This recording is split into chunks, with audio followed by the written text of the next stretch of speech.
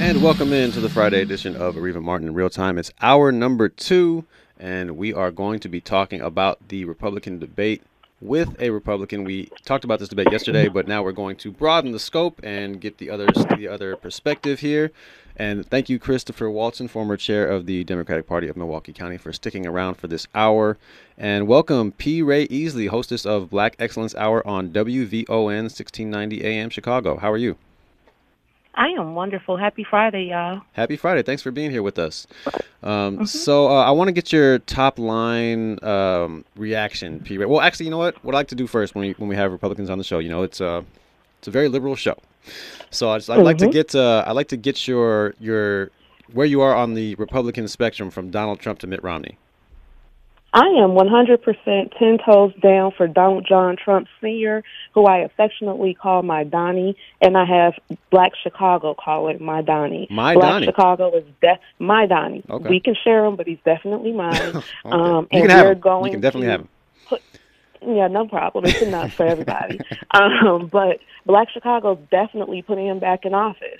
We can't wait. So he's going to wait. Hold on, just sidebar. So he's going to win Illinois? Oh, yeah. Oh, okay. Well, we'll just... Yeah, the buses coming from Texas were the straw that broke the camel's back. We got 27 buses this week, and 14 are on their way. Okay, we're going to put a bookmark on this conversation, and we're going to talk after he definitely loses Illinois. But for now... Well, don't say that. You don't know unless they cheat. But Cook County, Black Chicago, where the majority of the votes come from in the state, we're definitely voting for Trump. There's no way on God's green earth that the children of the Mississippi cotton pickers are going to vote for a government that allows illegals to get our tax dollars. Nope. Okay, we are in for a great conversation, I can tell. Yes, we are. So I just want to ask, though, he did lose Illinois both times he ran before, right? He did. Okay. Yes, he did. But we're under totally different circumstances. When you have thousands of people sleeping outside of your police stations, and you have people sleeping at the airport, and you have women and children begging on the side of your road, looking like a third world country, it'll make you change your mind very quickly. Okay. Well, they didn't change it after 4 years of Donald Trump. Well, We'll get back to that. Honey. We'll get back to that. Yeah, let's move on. So it's for the debate. What's your top line reaction to the debate?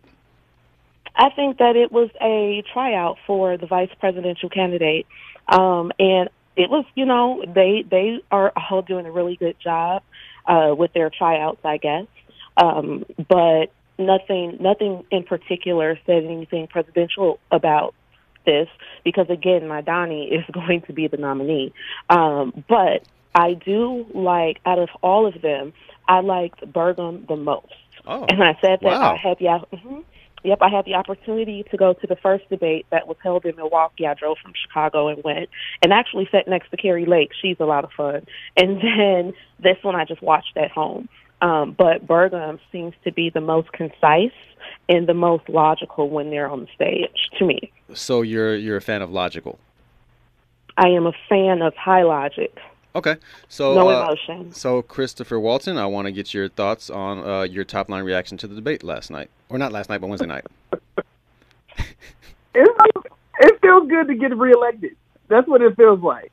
This is watching them on that stage, the top line reaction I got, boy, it is amazing to see that none of you, absolutely not one single one of you, will ever be president of the United States. And, oh, my God, and this is the crew they throw up against Donald Trump? A man who has no God-given right to be president of the United States? It's in the Constitution. Well, let's let Chris finish. Let's let Chris finish. We let you finish. Let's let Chris finish. You're right. He does meet every single criteria, including being banned for leading an insurrection. But we'll let the courts decide on that one. Okay. Go ahead. Go ahead, P. Rae. You were going to say? Oh, I'm sorry. I was saying just to respond to what you mean that he doesn't have any God-given right. He's definitely an American, and he meets every constitutional qualification. So he has every right to do it just like any other American who meets the qualifications. And January 6th I believe our Congress investigated that, and they tried to impeach him on that, and they failed to meet their burden of proof. So why are we still discussing this in 2023? We're in the middle of the type of emotionalism. You're breaking up a little bit there. Oh, I'm sorry. That's the type of emotionalism that has completely turned Black Chicago away from the Democratic Party. We're done with quips and making little jokes. No, this is serious. Our tax dollars are being flushed down the toilet. So we don't have time for political lick passing and things like that. We got to focus on the facts. And the fact of the matter is Black Chicago is going broke because of an open border. And I would prefer that we focus on that when it comes to the debate and border security rather than this fictional people going to jail. If Black Chicago is done with Democrats, why did they elect Mayor Brandon Johnson? Just a quick question. Great question. Well, Chicago, all of the candidates were all Republicans. I mean, not Republicans. None of them were Republicans. All of them were Democrats. Why is that? If Black Chicago is done with Democrats, why will they have a Republican? Let me answer that question. Please do. Right now, the buses are what turned Black Chicago off. Since Brandon has been in office, we've received something like 15,000 people up here. That's turning people off very, very rapidly. It had nothing to do with Brandon. Brandon was not, let me make my point. Brandon was not put on the ballot by Black Chicago. I know, but okay, thank you. Brandon was not put on the ballot by Black Chicago. In the primary, Brandon won 0 Black wards, none. Now, in the general election, he went up against a man named Paul Vallis, who used to be the CEO of the Chicago Public Schools. Mm-hmm. And anybody with a kindergarten, 8th grade, or high school diploma signed by Paul Vallis is not going to vote for Paul Vallis. And therefore, Brandon won. But today on WVON, they did shows about buyer's remorse, and everybody regrets voting for Brandon. Paul Vallis was the conservative in the race, though. He was far more conservative and the former Republican. Republican, though. Blue. He's never been a Republican. He's a former Republican. Never. No, he's not. I did my research at length. He's a very conservative person. He was a Democratic. He was a Republican in Democrats' clothing, is what what he was. You've never been to the tailor with him. You don't know what kind of clothes he wears. On paper, he is a Democrat. He is ingratiated to the Chicago Democratic Party. And we must remember, go to the tailor with someone to know what kind of clothes they wear. That's a different one. I haven't. Well, yeah. I'm looking at. I see what kind of clothes people wear when I look at them. I'm looking at Andy right now. I see he has on a Nike fleece, and so I've never been to the tailor with him. Exactly, but you can't say that this man is a Republican wrapped in Democratic clothes. We can only look at the facts. Just like you see he has on a Nike hoodie, it could be some off-brand hoodie. It's not a hoodie, it's a fleece. It's a fleece pullover, a half zip. A hood over. Okay, whatever it is. You can see that it's Nike, but unless you check the tag to confirm, all you see is that it's Nike. Paul Vallis is a registered Chicago Democrat, as was everybody else in the race. Yeah, he was, of course, but that doesn't mean that he is a true Democrat. That's the point of being a Democrat in Republican Democrats' clothing. No. Anyway, let's go up here in the Democratic Party. Let's go to Fahima, who's calling in from D.C. Welcome, Fahima, to the show. Yes, greeting, Ari, and greeting to your guests. I wanted to share something with the sister that I'd like her to check out for herself. Please hear me out.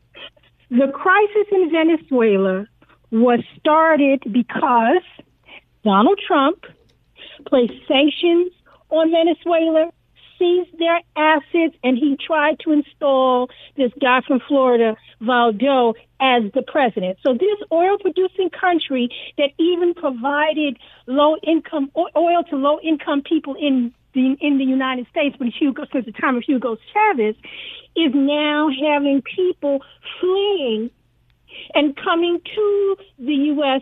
seeking asylum as a direct result of the efforts of Donald Trump. Donald Trump created the crisis in Venezuela with the migrants coming here. And most of the crises are the proximate cause of American foreign policy, propping up dictators, destabilizing these countries economically. I'd like the sister to go and look it up for herself to see. I'm not making up just if she doesn't believe Paul Vallis is, in fact, a conservative. Please look it up for yourself. He's a registered sister. Republican. Actually, he's a registered Democrat. But to your point, ma'am, I have wait a minute. Venezuela. No, ma'am. Let's talk about Venezuela. Hold on.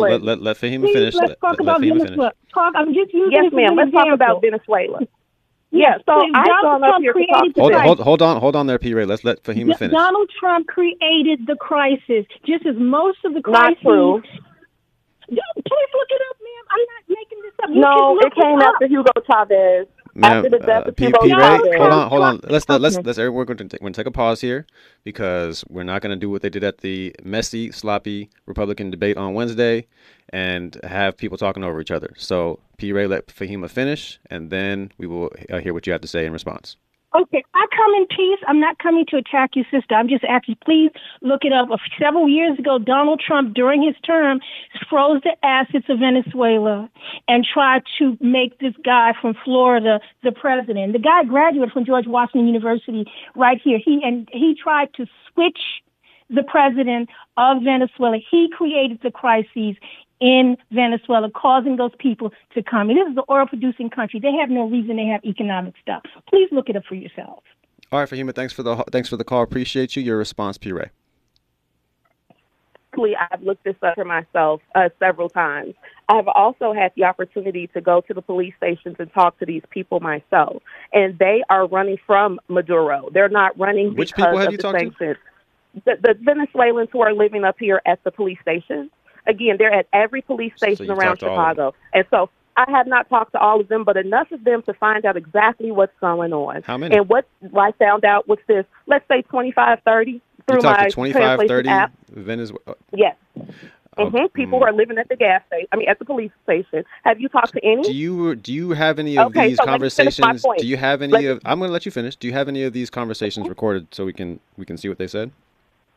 Absolutely. I'll go and do one tomorrow and send it to you. That'll be great. That would be great. So, what I learned from these people, they're really, really nice. We got people who are Native, like Native Americans. You got black ones. You got white ones. It's a whole hodgepodge of people up there. They are running from Maduro. Maduro is running a very violent regime where people are getting their limbs cut off. It's really, really bad. But one thing that they shared with me that really made me think about it, what their other options could have been, is that they left Venezuela and they walked across 9 countries in order to get to the U.S. border. And even if Venezuela is not stable enough for them to go to a U.S. embassy, those 8 other countries do have stable countries and a U.S.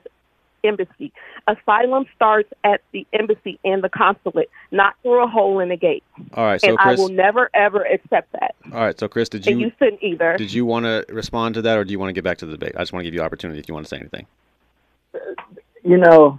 First of all, it's always nice to meet an endangered species. A Chicago Republican is a beautiful thing to meet. And don't call me out my name. There are plenty of us. My name is P. Ray, not an endangered species. I look forward to seeing Illinois go. I look forward to seeing Illinois go red in the 2024 elections, if that's what she expects. But the situation is purely humanitarian situation. We have people who are fleeing for their lives because of the policies of the last administration, who are moving to the United States in search of a better life. We are literally the nation of immigrants. That's what we say. Now, I know, the modern Republican Party isn't good on standing on contractual agreements because they follow their leader. So we just go with whatever we say at the moment. But the policy, the stance of the United States is we are a golden door open for everybody to come in. And these are refugees, political refugees fleeing a bad situation. So we should be treating them as the refugees that they are and allowing them safe passage into our country. But that's another conversation for another day. Because what the real problem is not that the buses are coming to Chicago, is that these Republican governors in Florida, Rhonda Stupid, and Rick Perry. You love calling people out of their names. Don't do that. That's so sassy. Don't do that. Don't call people. You called me out of my name. You called DeSantis out of his name. Don't do that. I never called you out of your name. He didn't call you out of your name. I never called you out of your name. I called you an endangered species. That's that's out of my name. My name. That's is not Ray, calling honey. you a name. That's saying that you are in a category. But anyway, that's semantics that we're not going to get further into because we didn't have this conversation to talk about Venezuela. I just come on here to be sad. That's all. We're having a serious political debate about Black Chicago, about Black America. We're having a debate about the debate. Is what you were calling in to talk about, the Republican debate. So let's get back to that. Let's get back to that real quick. So. You said that you were a fan of Doug Burgum. I'm not even sure why Doug Burgum was on that stage. He was interrupting everybody. He's not going to be at the next debate. I can almost guarantee you that. But I'm surprised that you are such a Trump fan and you like Doug Burgum because I feel like Vivek Ramaswamy is more along the lines of a Donald Trump, maybe a Oh Ron no, DeSantis. Vivek is a Negrophobe to his core. He is a Negrophobe. I tell everybody, if you vote for Vivek Ramaswamy, you are supporting a Negrophobe. All of his policies, before we made him take it off his website, he came here to Chicago and he told us the first thing that he was going to do was get rid of affirmative action and quota-based federal hiring. Wait, so And he are you in across favor the of affirmative podium. action? Just real quick, are you in favor of affirmative action? No, and let me tell you why I don't like affirmative action. If it was just Negro specific, yes, I would be 100% pro affirmative action. But because the Negro benefits the least and white women benefit the most, along with foreigners, that has nothing to do with me or my people's trauma. So get rid of it all, and then we can come up with something Negro specific. Okay, so what Did about she just say Negro? she did. Negro, and let me tell you why I use the word Negro instead of black. Is this Black refers to 1923? anybody of African descent. Excuse me, you asked me a question, let me answer it. Black refers to anybody of African descent. Negro refers to the freedmen, the 40 million person tribe that does not belong to the immigrant class. The Negro is eligible for reparations due to our place in this country. Do you Black believe in people reparations? are never going to get it. Absolutely. Cut the check. My people from Tula, Mississippi. You know, yes. Democrats are the party of Republicans, though. So where No, are no, Republicans no. at The on that? Democrats are the party of the Confederacy. Always remember Hold that. on, P. Ray. Hold on a second. Hold on a second. If you all not take American Hold on a history, second. Hold on a second. Now, the party, we can go back and forth about, who used to be Democrats and used to be Republicans. So now Democrats, absolutely, there's a lot of history of racism in the Democratic Party and in the Republican Party. We're talking about currently, right now, the Democrats. 2023, the party of Confederacy. Now, ma'am, what you're not going to do is cut me off. So go ahead. I'm sorry. What the party right now, the Democratic Party right now, is strongly in favor of reparations for Black Americans. The Republican Party is not at all in favor of reparations for Black Americans. Am I right or wrong? Absolutely wrong. H.R. 40 has languished in committee my entire life. We've had Democrat presidents during that time. We've had Democrat Senate, Democrat Congress. Nobody is pushing it. It's not a party specific. Nobody's pushing it. Nobody's pushing it. We have a commission here in California, a reparations committee. We have one in Chicago. And they're Democrats, and they're Democrats, right? And they're Democrats who are on the committee, right? Correct, just like H.R. 40 that's been in committee. So where are the Republicans? What Republican supports reparations? Where is the Democrats? They're having conversations. I just told you. That doesn't mean we're getting attacked. Where are the Republicans? They're doing a commission. Where are the Republicans? Where are the Democrats? Where are the Democrats? Actually, when the people in California said they were going to get reparations, wait a minute. After they said they were going to get reparations, Gavin Newsom, your Democratic governor, not only said, I'm not paying y'all Negroes. Not Galvin, it's Gavin. Gavin. Let's say Governor Newsom. He said, not only am I not paying y'all, but I don't even have the money to pay you.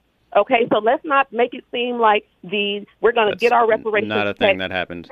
Tap to the back of a Democratic donkey. That's not a thing that happened. Neither party cares. Listen, we got to step aside for a break. Specific. Neither party cares. That's false. Now you're just obfuscating. Now you're trying to both sides. So we're gonna come back to this conversation. I'm gonna give you this next break to come up with a Republican or ideally a handful, but at least a Republican who is in favor of reparations for Black people, and I will come up with specific names for you of Democrats who are in favor.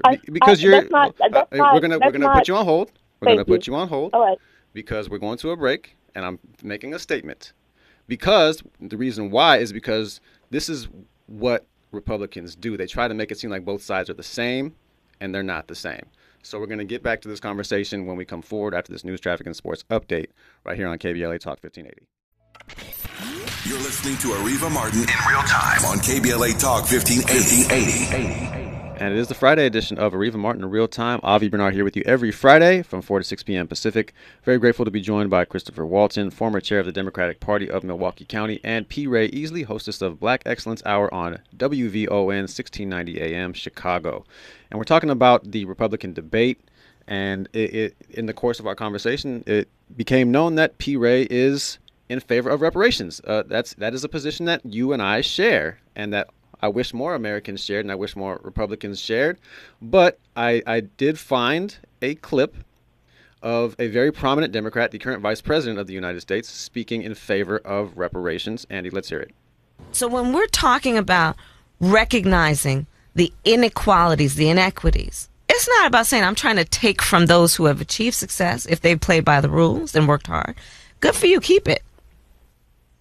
But I am saying we need to be honest and address that not everyone has an equal opportunity to access to success, and we've got to address that. Okay, so now, P. Rae, can you just tell me a Republican who is in favor of reparations? I didn't look, honey. I don't know. So there aren't any. There are plenty. Actually, I sent you an email. I'm sure you got it about the support of Black Republicans for reparations. That's what I looked for, and that's what I found. Now. But yeah, you should check it. But I didn't look for any specific thought leaders. We took a break, but I didn't look for any specific politicians. But what I will say about our vice president, who is also my soror, is that she also built her career locking up Black mothers. So what we're not going to do, hold up. Wait a minute, you brought her up, not me. You brought her up. Hold up. You brought her up. Yes, I did. I don't look at her as a champion of Black people. Hold on a second. We're talking about a very specific issue of reparations. I get it. Hold on. So we're talking about a very specific issue of reparations. So I was just asking if you could name any Republicans who are in support of reparations. You could not. So we're going to move on to the next subject. Okay, great. So let's go back to the debate. And who do you think had the? You said you like Doug Burgum, right? But let's talk about Ron DeSantis. Okay. He was at one point seen as a major challenger to Donald Trump. Now, what happened? Why isn't he getting more support? Why is Donald Trump beating him by 30 or 40 points? Because my Donnie is the man. There was never any competition. Can we get specifics though? Like, what about Ron DeSantis? No, you asked me why. I'm going to tell you why. Number one, he was never any competition. Number two, I think that he got a really bad rap in the national media, especially when it came to that AP African American History course. A lot of people made it seem like he didn't want them to learn about Black people in our contributions to this country. However, if you dug a little deeper, what he really said is that they tried to convolute the African American history class with the LGBTQIA plus movement, and absolutely not. I was so happy that he said no, because that has nothing to do with us. But they didn't put out that portion of his argument, but I definitely played it for Black Chicago on WVON. See, there is a very concerted effort right now to paint the Republicans as these racist white boogeymen. But any Black person who's living in any major metropolis in this country knows for a fact that we're all suffering under Democratic leadership. We got to tell the truth about that. We're drowning in it right now. We're drowning because of failed liberal Democrat policies. And I don't understand how anybody who's literate and Black could be championing this in 2023. Okay, so we'll get to Tom, who's on the line in just a second. But Chris, I want to give you a chance to respond. I don't know how to respond to this. This is insane. So let me try to figure out how to unpack some of this stuff. I'm going to start from what was the newest one of Black history being conflated with LGBT history. As a Black and an LGBT, I can assure you that we are not separate events. We coexist. Because if it was not for a Black gay man, Byron Rustin, helping put together the March on Washington, we wouldn't have had the March on Washington, or the ideas of non-violence that Martin Luther King was able to push forward. But we'll continue on down that road. So, wow, there's a lot to unpack there. Black history, all of Black history, the whole of it, it should be taught. Because this is an amazing story of growing in this nation that did not necessarily want us for anything other than work in the Confederacy, where in the South, where those people were, where they had us enslaved. That is a history of struggle that we overcame. And when we overcame from being Negro to being African Americans and Black, it's an amazing story that should be told to every part of the world, let alone every single classroom in America because it is a quintessential American story of a people who were put down and abused and held back, who still overcame and did what we have to do in spite of the systemic issues that this government allowed to happen, to the point where we actually have been in places where we have taken over this government. We have had a president, a vice president, two chairs of the Joint Chiefs of Staff. We're getting ready to have a black speaker of the House. We've had all of these different roles now, in spite of the things that the conservatives in this nation have put upon the black community. And for there to be a concerted effort now to push that back shows you just how strong that effort has been and how it's not going to stop. We're going to keep pushing forward. All right, let's go to... just before we take the caller, I'm sorry, can I respond really quickly? Really quickly. In 20 seconds, please. Black history give me 30 seconds. Black history has nothing to do with how one chooses to achieve their orgasm. Nothing. So, again, we can talk, yes, LGBTQIA plus people did it, and they did it because they were black, not because they enjoyed a specific type of orgasm. I'm not. Hold on a second. I'm not sure what that means. I'll tell you what that means. So the difference between homosexuality and heterosexuality is one's preference of how you choose to have sex. Your preference of how you choose to have sex does not have anything to do with black history. Why is it just about sex? Why is it just about sex? Because conservatives don't make it about sex. It's not a thing. Okay. It's literally called sex. All right, sexuality. All right, so Chris, since she got another 30 seconds, I'm gonna give you a chance to respond to what she said, if you like. Because conservatives have to make it about sex. Otherwise, it's not an issue that will get people going. If you notice, the gays are coming to take your kids. No, we're not. If anything, we're coming to take them to show them that you can be somebody who you are. You can be who you are. We're not coming to take anybody's kid. We're not making anybody's kids be gay. If you haven't noticed, you don't really see gay families just all over the television just making people gay. You know, I've seen more straight people on television than I've seen gay people. I can assure you. I grew up in a two-parent household. I still ended up gay. It wasn't because I didn't see straight people. So, the conservative movement has to make it a sex thing because that gives that ill factor that gets people going, when literally, you want to know what the gay agenda is? Leave me alone.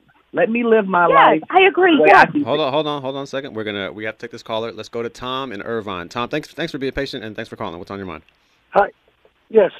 First of all, your guest, it's the Democratic Party. It's not the Democrat Party. That's a slur that goes back to Joe McCarthy. And also, the Democratic Party back in the Civil War era was the conservative party. So if your guest is claiming to be a conservative, then if she was alive during the 1860s, she would have been a Democrat. And the party swapped platforms over time, where the Republican Party used to be progressive and the Democratic Party used to be conservative, and now it's the opposite. And it happened slowly over time, and now all of the Republicans, it's really a conservative versus progressive more than a Democratic versus Republican. Right. And your guest needs to know that. Very well said, Tom. Sorry, go ahead, finish. Well, yeah, it's just a right-wing talking point. They always say, the Democratic Party is the party of slavery. Well, yeah, that's true, but it's actually the conservatives are the party of slavery. Not it's once again it's progressive versus conservative, not Democratic versus Republican. Your guest there is clearly conservative. Right. Well, right. Yeah, absolutely, Tom. Thank you for that call, and very well put. And that's what we were talking about earlier. That's why I said, we don't need to get back into this whole who used to be what, because President Lincoln was a Republican, but he was liberal. Like Republicans back then, they were not conservative like that. That's why Lincoln. What is Frederick Douglass? What is Frederick Douglass? He's the king of the black conservative movement. He was a black Republican. Nothing about him was liberal. Like we were saying. What are we talking about here? Ma'am. Okay, look. Sir. Let's move on to the debate, because that's what we're here to talk about, and we're trying to stay focused.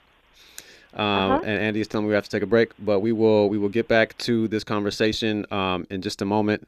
And as I was saying, Republicans used to be liberal, and Democrats used to be conservative, and that changed over time. As Tom very eloquently put, it's a whole thing that we can have a whole different show about, but we're not going to do that right now. So when we come forward, we're going to continue this conversation about the debate right here on KBLA Talk 1580. And it's the Friday edition of Rae Martin in Real Time. Avi Bernard here with you, and I'm joined by Rae Easley and Christopher Walton. And we are almost at the point where I will be able to take an Excedrin when the show is over, because I will definitely need it. Tylenol is not going to be enough. All right, so let's get back to this discussion. So, Rae Easley, what's up with Mike Pence? Why do conservatives not like Mike Pence? He served under Trump faithfully for 4 years. Yeah, because Mike Pence we in the conservative party, the conservatives, we like masculine men. That's the first thing. and I'm for real, we love masculine men. So Mike Pence is not masculine. Yeah, I digress. No. He's masculine, but he is not someone who stands on his word. What Mike Pence does, he's actually helping Madani, because as he's standing up there defending his record as vice president, he's also defending Madani's record. But instead of him being a partner, he is saying, well, yes, I stood by him and we have all these great accomplishments, but he's a bad person. And that makes him hypocritical and, these are my words, sassy. And nobody want to deal with a sassy, emotional man. Either you're pro-Trump and you are proud of what you all did, or you aren't.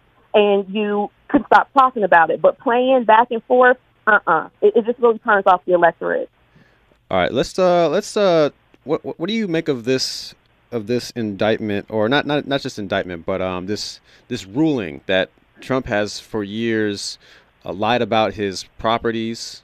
Why do you think that wasn't brought up about the debate? Basically, he might end up losing his apartment in Trump Tower and many other assets within his business, because he purposely for decades misvalued his properties depending on who he was giving the information to. If he was trying to get loans, he would say that the properties were worth more than they were. If he was trying to, if he was filing his taxes, he would say the properties were worth less than they were, so he paid less taxes. So why wasn't that brought up at the debate last night?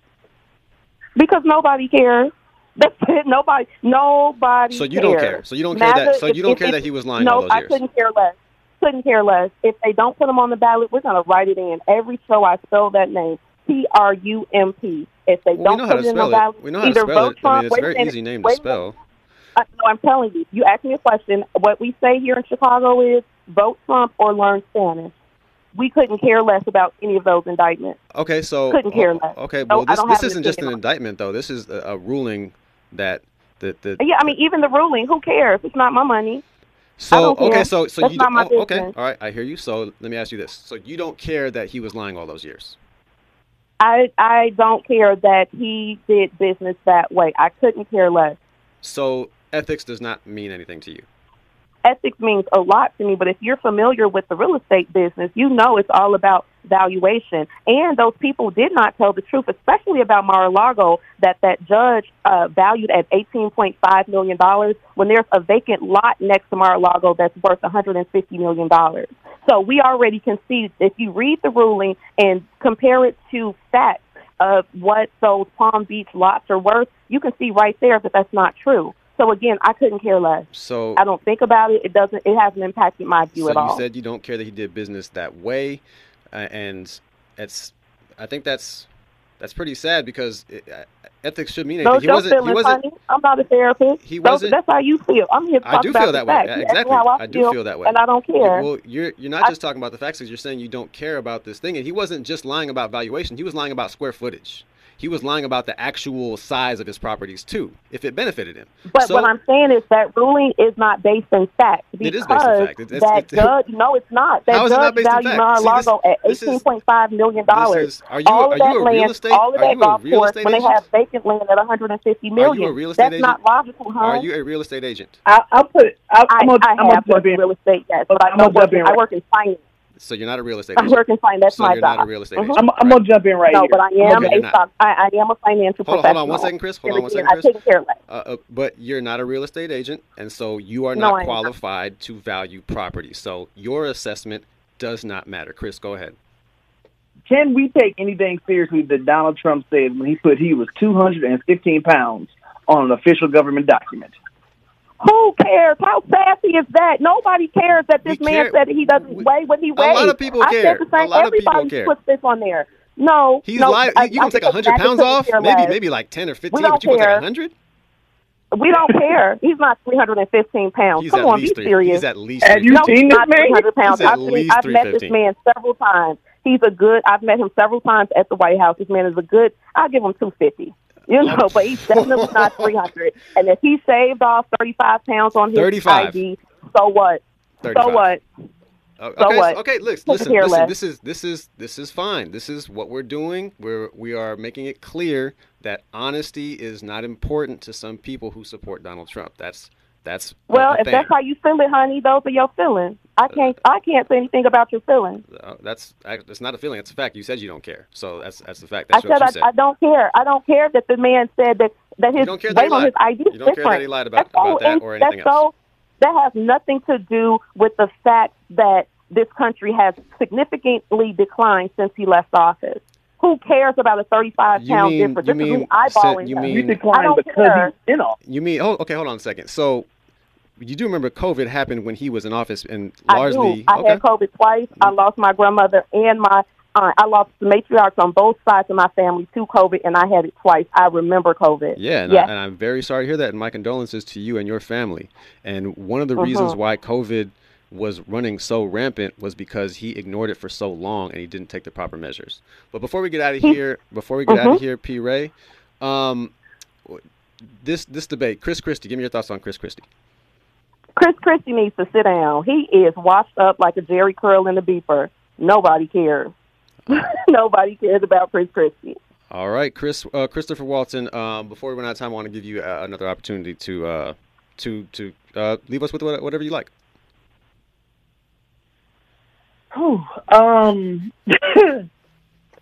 There are moments in time where decades happen, and there are decades where moments happen. This has been one of those moments where it felt like a decade. And I assure you that with this mindset coming out of Chicago, I look forward to 4 more years of President Biden and Vice President Harris and the Democratic Congress. All right. Well, P. Rae, we do appreciate your time. You're welcome. And we really appreciate you taking time to come on the show and for being brave. And we know. Oh, ain't nobody scared of y'all. I'm from Chicago, honey. Anytime. Yes, I was giving you a compliment. Absolutely. And I know. I'm saying no for real. Anytime. Thank you. All right. Appreciate it. Have a good weekend. And good night, love. All right. Take care. And Chris, always appreciate you. You're consistent and really appreciate your analysis and having a sense of humor about it too, because we definitely need that. I'll be sending you my bill for Advil on this one. Hey, I'm gonna send you a overnight FedEx of whatever pain reliever you like, because I'm gonna need to stop at the drugstore and get some myself. Like I said. Oh my God. I'm not. This was fun though. It was fun. It was fun. It was this as much as I used to be in the boat of I don't like to have these conversations. Sometimes we have to because people need to see the delusion that is there. Right. But Chris, where can we find you on social media? Chris Walton, MKE. I'm sure I'll have something to say about this, and it will be quite sassy. I can assure you. Sass, lots of sass on this show. All right, Chris, I appreciate you. We'll talk to you soon. When we come forward, the next voice you hear will be Robin Ayers with the Raw Report, bringing you the latest in entertainment news. And you yourself have a great weekend as well. I'm Avi Bernard, and I am gone.